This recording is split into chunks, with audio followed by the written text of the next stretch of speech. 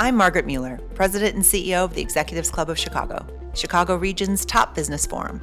Join me on the Executives Exchange as we go deep with some of the most successful executives from the Chicago region and unlock the keys to their success. Trust me, you're going to want to hear this. Today on the Executives Exchange, we welcome Brendan Whitworth, CEO of Anheuser-Busch. Brendan sits down with guest host Doug Glanville, baseball analyst for Marquee Sports Network, to discuss his career journey and the importance of innovation to keep your business growing. Tune in to hear Whitworth's perspective on sustainability, the beverage industry during COVID, and the importance of partnerships. This episode was recorded in front of a live audience at Chicago's Wrigley Field. Thanks so much for coming out. And as you know, I was drafted by the Cubs, and my first year I lived in the New York apartments over there, right there. So I used to walk to the games, and nobody knew who I was since I was a rookie, so I could get away with it. So a lot of memories. Two of my kids were born here in Chicago, so it's a long-standing history. Cool. As we were introduced, the CEO of Anheuser-Busch, Brendan Whitworth, we got to know each other a little bit before in the green room, just talking a little bit.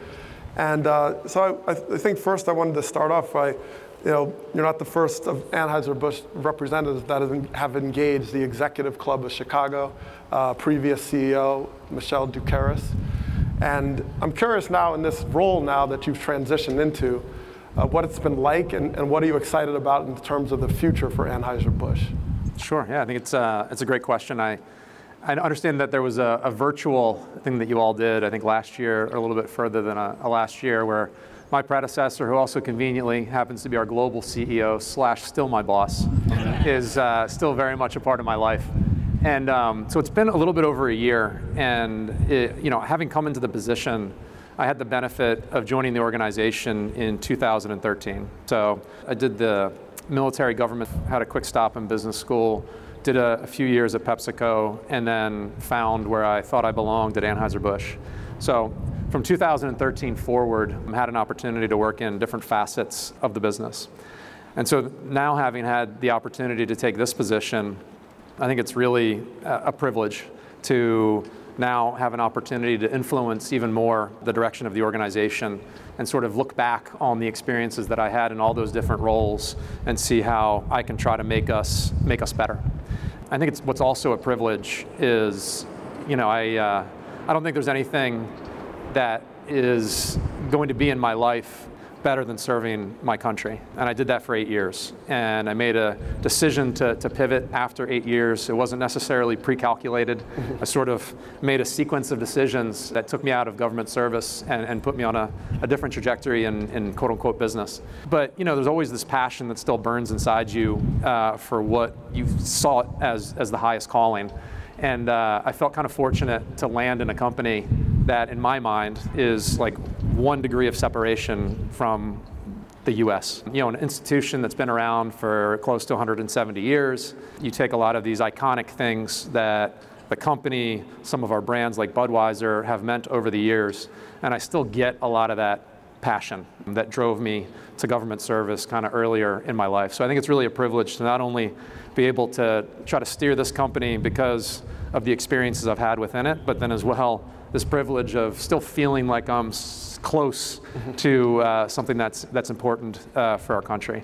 And then I think in terms of the business itself, we set a bit of a transformational strategy or agenda back in 2017, where we wanted to take the pieces of our business that got us to there, make them better, and then start building components of the business around those things. And so we've made a lot of progress over the last 5 years on that trajectory, on that business, or that strategy. So if you take something like Michelob Ultra, which conveniently many people have, even Bud Light and things like that. Michelob Ultra over the last 5 years is double its size.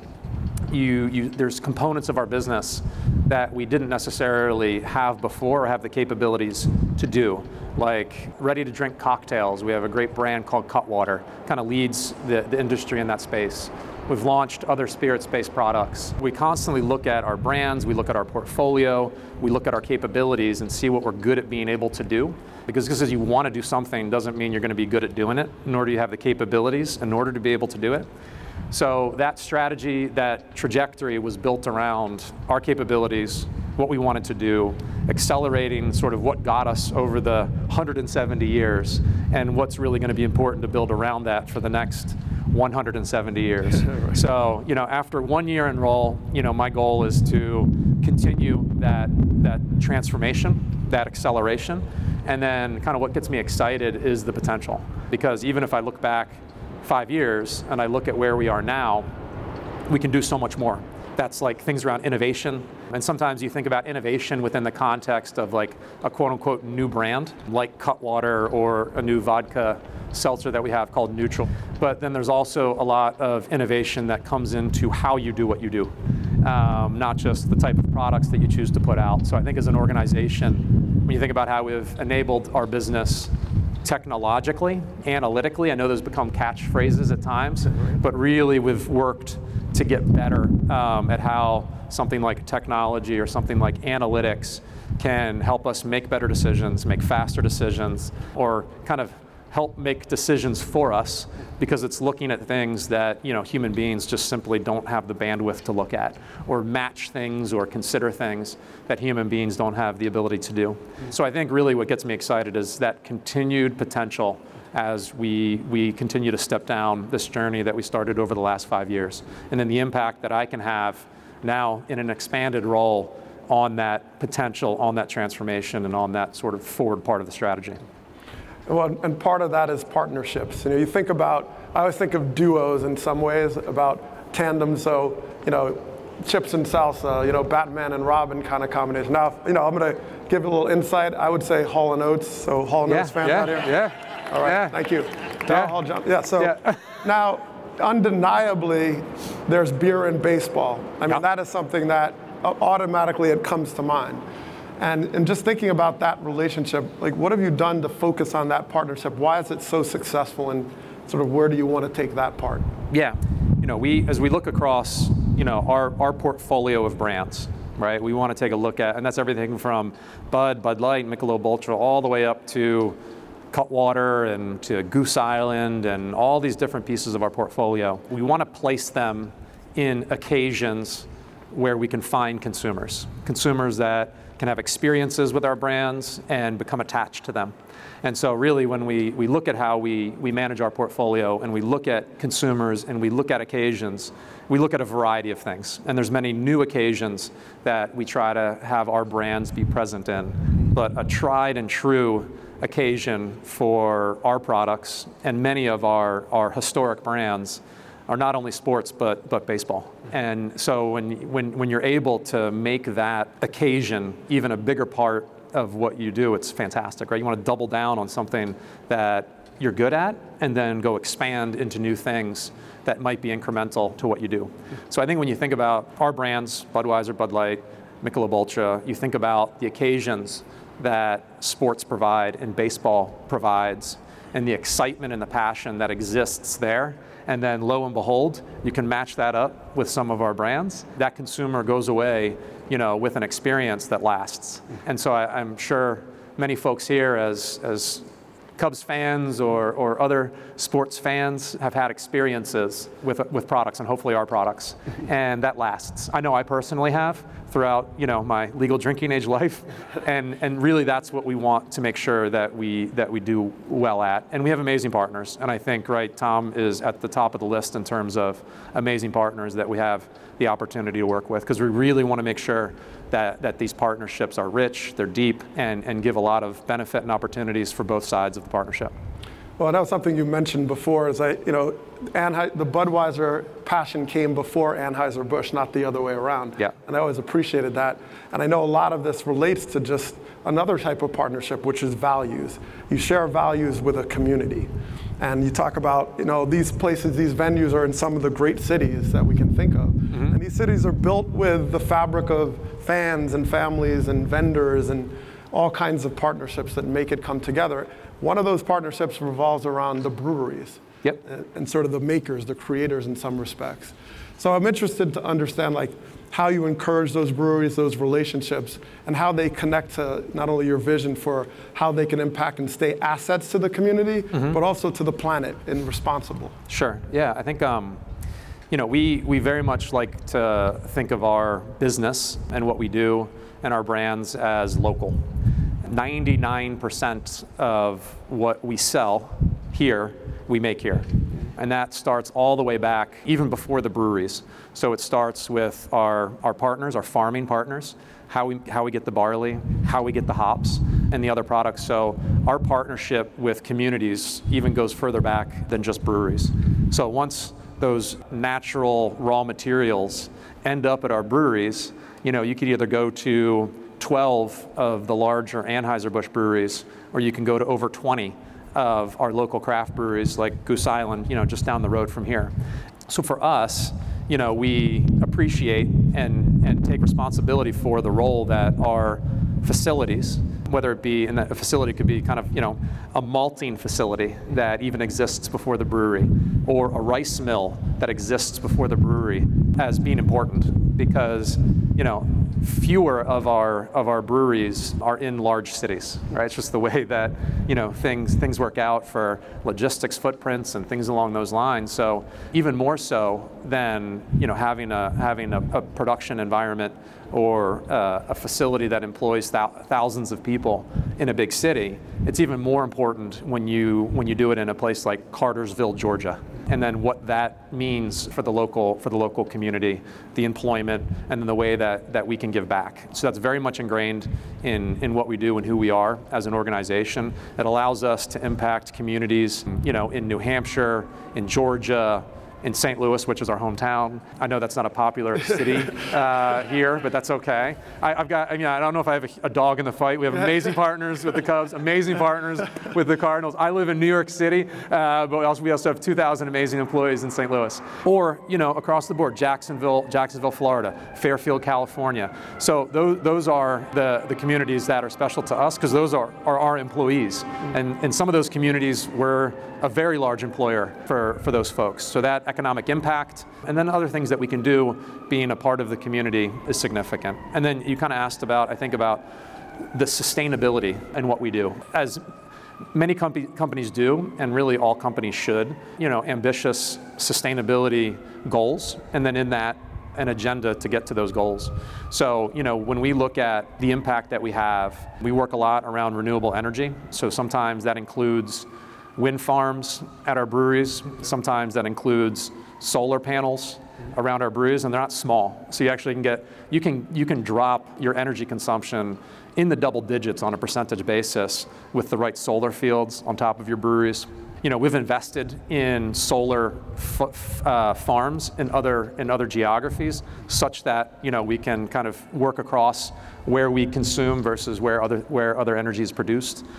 Beer is made with water. It's part of the production process. We have many tactics in terms of minimizing our water consumption, and we track that diligently. And even if you go further back, as I mentioned, the farmers, we work very deeply with our farming partners to make sure that they have smart agricultural practices. They also are very conscientious of water usage. And then we know that we make our products in cardboard. It's how they get shipped. We really don't deal with plastic, so that's not something that's part of our business. We make sure that we recycle aluminum and make sure we're active in that. What's kind of cool about what we do, because it's not only what we try to do within our own facilities, we also know that we are a consumer company. We try to get everyday Americans to buy our products. So we have an ability to connect with millions of people, and that's how we kind of have driven our brands over the years. And so what we try to do is also bring other very critical things like recycling and awareness to that connection. Because once a consumer finishes, an amazing Budweiser, they can immediately become a recycler if they're aware. And so we also partner with folks like our sports partners. And a great example of that is we have this thing called the National Recycling League, where we partner with some of our sports teams.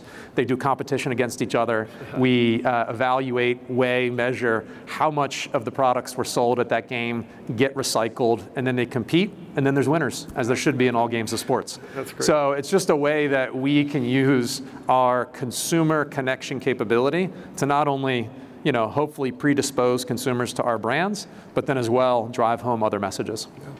Yeah. All right, and we can't get hit by a foul ball here, right? We're okay. No, we got nets. Okay, We're good. just We're checking. good. So with that type of footprint, and you talk about Anheuser-Busch everywhere worldwide, but through sports certainly, you also have diverse communities amongst these groups. And what I loved about baseball, I grew up in a town that voluntarily desegregated in the 60s, and it was a passion of our community to learn from all kinds of people. And when I think about Major League Baseball, I go back to walking in spring training into the locker room and seeing people from all walks of life, all different communities, trying to figure out how to pull in the same direction. It was very inspirational. And I think when you think about having diverse groups of people in a clubhouse, you also think about a sport that you're trying to uplift, because equity is centered to that, because you want to make sure the rules are fair and fairly distributed amongst everyone. But you also want to include everybody on the team, because everybody had a role. Everybody was important.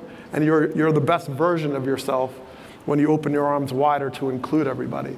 So I'm interested to know what Anheuser-Busch has done to expand and where their passion lies in terms of advancing the real purpose behind diversity, equity, and inclusion. Sure, yeah. I think you can look at it from two different ways, but there's one kind of main thing, in addition to just simply being the right thing to do. We sell our products, our brands, if it has an account that has a license to sell alcohol, every square mile of the United States. Every community, there's over 500,000 licensed accounts in the United States that sell our products. Those are in every community. And so our consumer base is the United States of America, and the US is diverse. And we have to strive to reflect that, because those are our consumers. So we try to do that inside our own organization and how we hire at different levels of the organization, so that the people that are helping market or sell or do other facets of the business are reflective of the diversity of our country.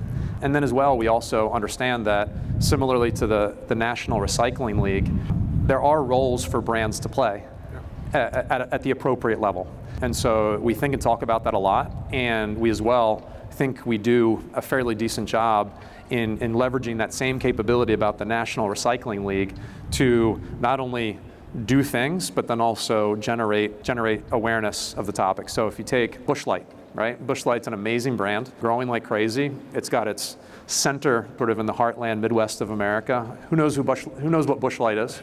Raise your hands, yes, thank you very much. And one of Busch Light's things that it does is NASCAR. And so it has leaned into female drivers and supporting female NASCAR drivers. Michelob Ultra, right? I saw some Michelob Ultras out there. Anybody have a Michelob Ultra in their hand? Yeah, right, very good. Thank you very much. Double the size that it was 5 years ago, and the second largest beer brand in the United States behind Busch Light or Bud Light. But that brand, and we have donated $100 million behind gender equality in sports, so that we can continue to advance that agenda. So I think it really comes down to what's an appropriate way for a beer brand to generate awareness, and then do it. Yep. So our consumers are diverse. We have to make sure that our employee workforce is diverse, and then our brands have to do an appropriate level of things because we have that capability to do it. We'll be right back after a word from our sponsor, Shure. Audio equipment for the Executives Exchange podcast is provided by Shure Incorporated. When your team is depending on you for information and motivation, you can't afford to sound anything less than clear and confident. For nearly 100 years, performers and world leaders have depended on Shure microphones. Whether you're in front of a camera or behind a podium, Shure lets you sound extraordinary. Welcome back. Well, you think about Major League Baseball, we talked about that kind of partnership. And recently, Major League Baseball announced that they were changing some rules, right? So I'd love the fan participation here. So three major rules have been adopted for 2023, right? One is the pitch clock, all right? Pitch clock? What is everybody? Pitch clock. All right, kind of lukewarm. All right, they're banning the shifting defense. All right, all right, it's kind of 50-50. And of course, the one that just is riveting, but they're making the bases bigger. What? They're making the bases bigger? Yeah, making a little base. Now, look, I didn't know that. Well, I stole bases for a living, so huge. that's kind of good. That's kind of good. You know, that extra 3 inches, Wow. That's the difference between safe and out. Yeah. So, but baseball has taken the steps because they're constantly getting feedback from their audience, their fan bases, and they're pushing to figure out what is exciting. They want every generation to have a footprint, a fingerprint on where they're going. And so they're responsive, and that's part of the relatability that they rely on and require. Totally. So in thinking through how baseball has tried to adapt in these ways, I'm curious about your point of view on innovation, because you mentioned the stalwart products. You have so many of them, right? Yeah. Budweiser, Bud Light, Michelob Ultra, for example. And we know those are mainstays, but you also have to continue to evolve to respond to your consumers. So what has that been like to sort of approach that, and sort of what are those initiatives that you're looking at? Sure. Yeah, I think underneath the sort of the umbrella of quote unquote innovation, the company Anheuser-Busch has been here for 170 years because innovation is core to kind of who we are and what we do, right? Innovation back in the day used to be like refrigerated rail cars, which helped to get more broader distribution of Budweiser, as an example. So I think that has been in the fabric of the company for years, and even more so today. We just try to build and get bigger and better at being able to make the right decisions for the company. I mentioned the what, like the products, right? So I think when it starts with the what of innovation, we have to understand not only what the consumers are looking for today, what are their barriers for some products that are available right now, and then how we can design products or brands that fit that get around some of those barriers and land where what the consumer wants. And sometimes they'll tell you, right? We study consumers all the time, constantly, thousands and thousands and thousands, all demographics, all geographies. Sometimes they'll tell you, or enough of them will tell you where you can figure it out. But sometimes you have to kind of almost lead them there if you can stitch together enough insights that you think are meaningful, that you can make a bet on putting a product in a particular space and see if, to use a baseball analogy, right? If you build it, they will come, and you put it there and see if they'll come. So I think we're constantly doing that. Sometimes we do innovation and we go very large with it. We're probably doing less of that today than we used to do. We used to go, here's the brand, here's the Super Bowl commercial, and it's going to be available in 90% of accounts within the first 4 weeks.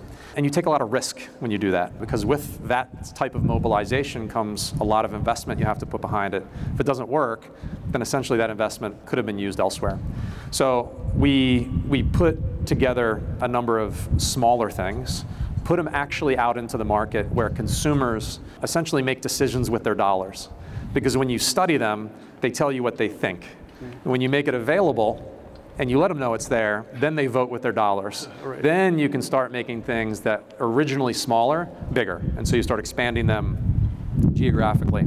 So that's constantly what we do. But what we do has to fit our capabilities, right? So just because, I don't know, a particular thing is, or a particular segment that has alcohol in it is quote unquote on fire, doesn't mean we're well equipped to go do it. Because there's nothing in our production facilities that says we can bottle big bottle spirits, right? We're just not good at it. But we literally fill 52 million of these a day. Yeah. So whether this has Busch Light in it, Budweiser in it, or whether that has a Cutwater canned cocktail in it that's made with spirits instead of brewed, we can do that. And if it's available in accounts where our distribution system goes, we can distribute that. So we really kind of design what we do innovation-wise to fit our capabilities. So that's all the what, and then I mentioned the how before. It's just how we enable our business. Some other catchphrases. We use AIML, right? So artificial intelligence, machine learning. All that says is, I mentioned there are 500,000 accounts that sell our products across the United States. We know exactly what's sold in all 500,000 accounts, in what ratios, what frequencies, whether it's growing, whether it's declining. That's impossible for a human to analyze. So we sort of hand that over to the machines, and we allow them to come back to us and say, what's working the best where and why? And then we can start distilling insights from there. So those, the what and the how all fit underneath kind of the umbrella of being more innovative. Now I have an idea for you. Yep. All right. I'm not going to require you to sign an NDA. Okay. This is money. You want to whisper it? All right. Yeah. So we mentioned beer and baseball. Yep. What if you had a beer that tastes like a baseball? And I'm going to call it Budweiser Rawhide. I like it. Bud R. I like it. Do I look like a Bud R man? I think you, yes. Okay. Do you want it to be on the finish or right up at the front of the sip? So it's like a beer and it finishes with rawhide, or it's right there from the beginning on the tip of the tongue? I haven't thought of that through. Yeah, this is what we think about, because there's different taste experiences as you go through the consumption moment. So yeah, we have to work on that. All right, we'll talk. Okay, yeah. So now we're in Wrigley Field. Okay, this is amazing. And I came up a Cub, and I always think about the 7th inning stretch, right? Yep. Harry Carey, may he rest in peace. Harry Carey did the 7th inning stretch like no one.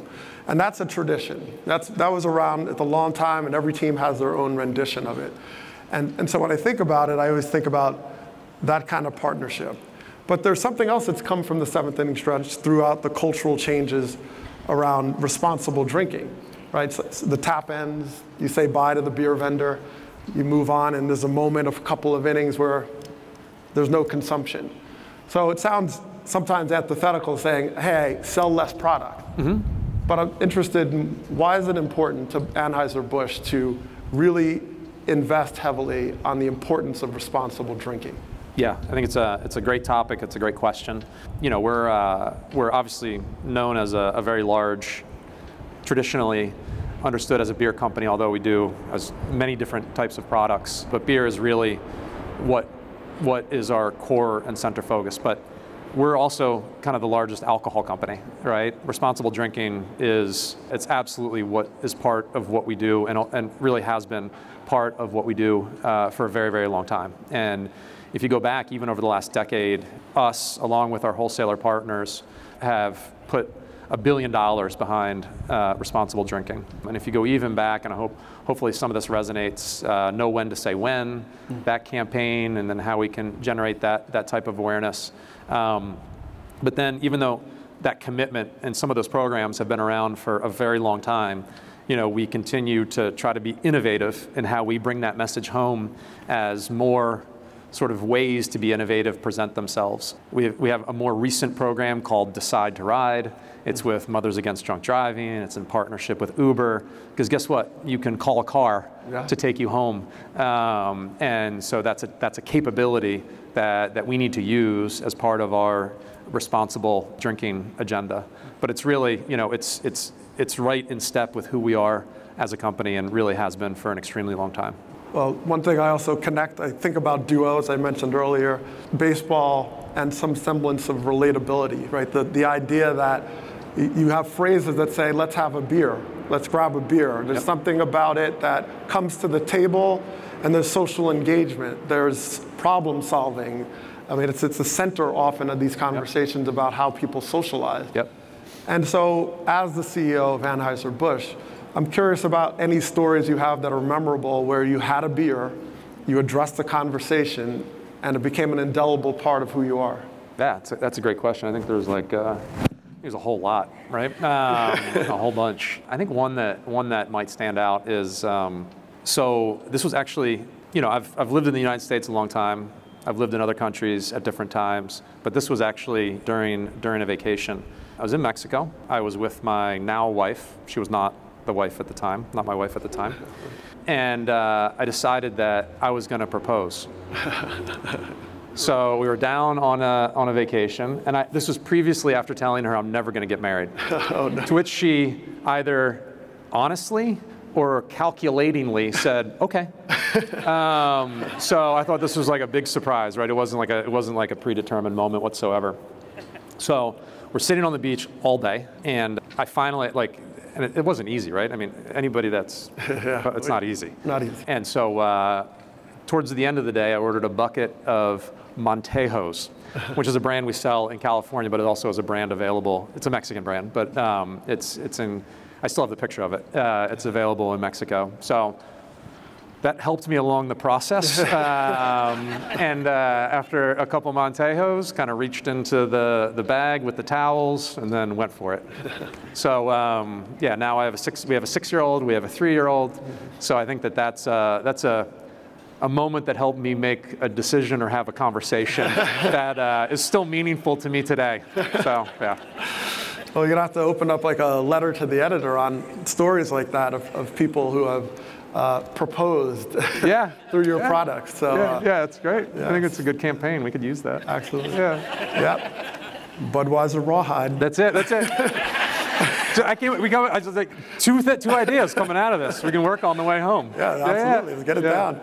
Well, Brendan, it's been a pleasure to sit with you. Thanks, Doug. Appreciate it. I want to thank the CEO of Anheuser-Busch, Brendan Whitworth, on the insights. So thank you so much for your time and all your hard work. I'm Doug Glanville, and Wrigley Field, can't beat it. Yeah. All right, thank you.